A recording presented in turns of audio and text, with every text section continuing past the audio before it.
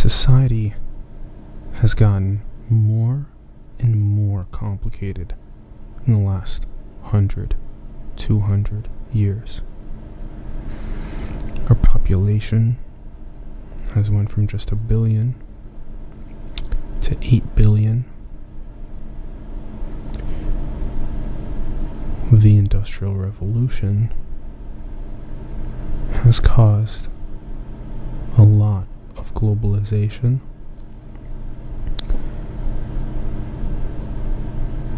And the most recent computing revolution has made civilization's knowledge be accessible at our fingertips. Our society has gotten a lot more complicated. The amount of accidental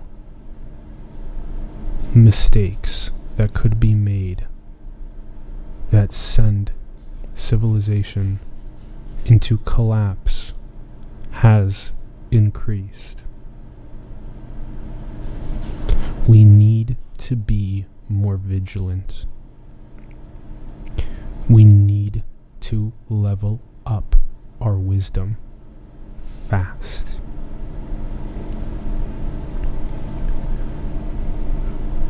With all of these democratized technologies that make it easier and easier for malevolent actors to wield immense power for chaos and malevolence, we need to level up our wisdom fast. Fast.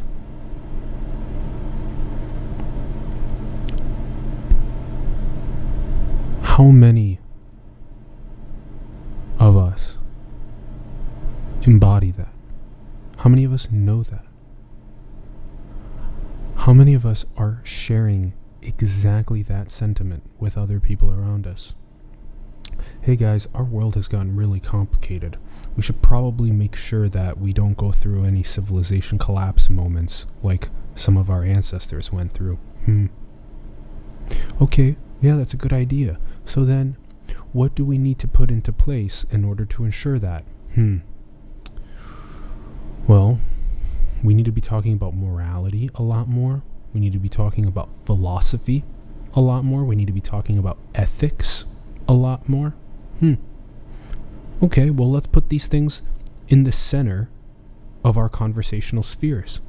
Let's make sure that all of the people working on the most cutting-edge technology across biotechnology, across neurotechnology, across artificial intelligence and robotics, across all of these pressing fields, let's make sure that the people at the edge work directly with philosophers, ethicists, and moral scientists.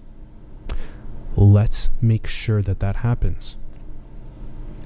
Let's make that a priority. The democratization of the technology enables a massive amount of creativity. It's gorgeous how many more people are able to unleash their creativity with these degrees of freedom. It's beautiful. Degrees of freedom are beautiful. They give people their ability to figure out their purpose more easily. There's more choices for you to figure out what your purpose is, where you fit into the world, where the children fit into the world. But the democratization of the positive aspects also comes with the democratization of the negative aspects, and we have to win the wisdom race. We have to level up our wisdom to make sure that the malevolent actors that want to take the democratized technologies and use them for purposes of war, for purposes of corruption, for purposes of oppression, that they cannot do that. That degree of freedom needs to be looked at very, very closely. And it can be completely avoided through our ability right now to up level our wisdom ahead of time. Ahead of time. The amount of examples of this about people that have saved civilization from mutually assured destruction. And you can look at them. People like Vasily Arkhipov in 1963 with the Cuban Missile Crisis. People like Stanislav Petrov in 1982 during the Cold War. We have to remember these are Future of Life Award winners in 2017 and 2018. Like Matthew Meselson, also helping renounce biological weaponry. That's the 2019 Future of Life Award winner. We have to prioritize knowing about people like this. We have to share these people with our children to say that, hey, these are the people, and these are the ways that our civilization has prevented collapse in the past. We must win the wisdom race. So think about that very, very carefully. Embrace those people into our conversations, not just the pop stars and the idols and all that stuff, but can we also embody the importance of people that have saved our world from mutually assured destruction? Can we make sure that with the democratization of all these exponential technologies that we really prioritize morality, we prioritize ethics, and we prioritize philosophy, and we make sure to embed those fields into every single cutting edge science that's currently being worked on and cutting edge technology that's currently being worked on?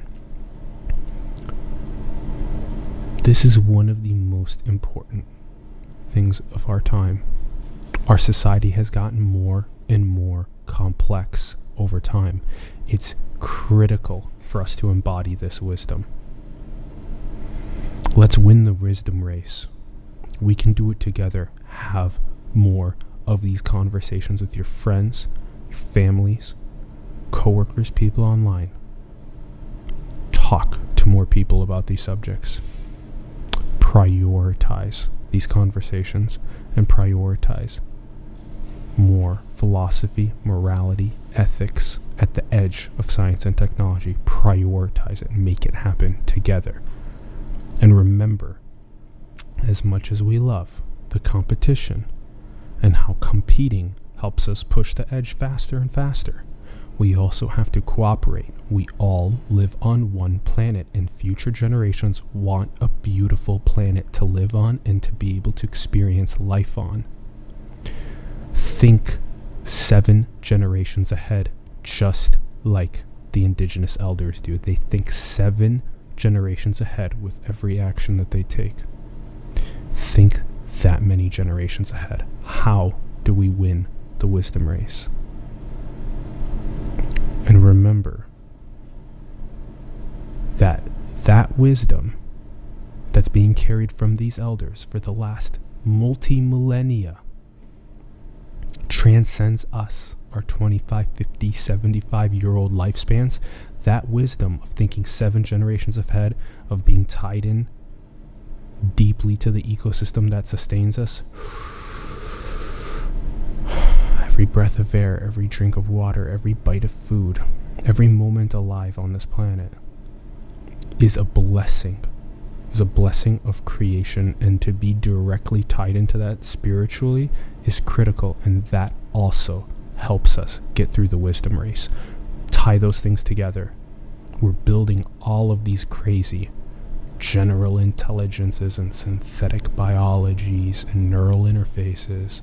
We have to slow down and remember the wisdom of the indigenous leaders on the world and the wisdom of the philosophy, the morality, and the ethics.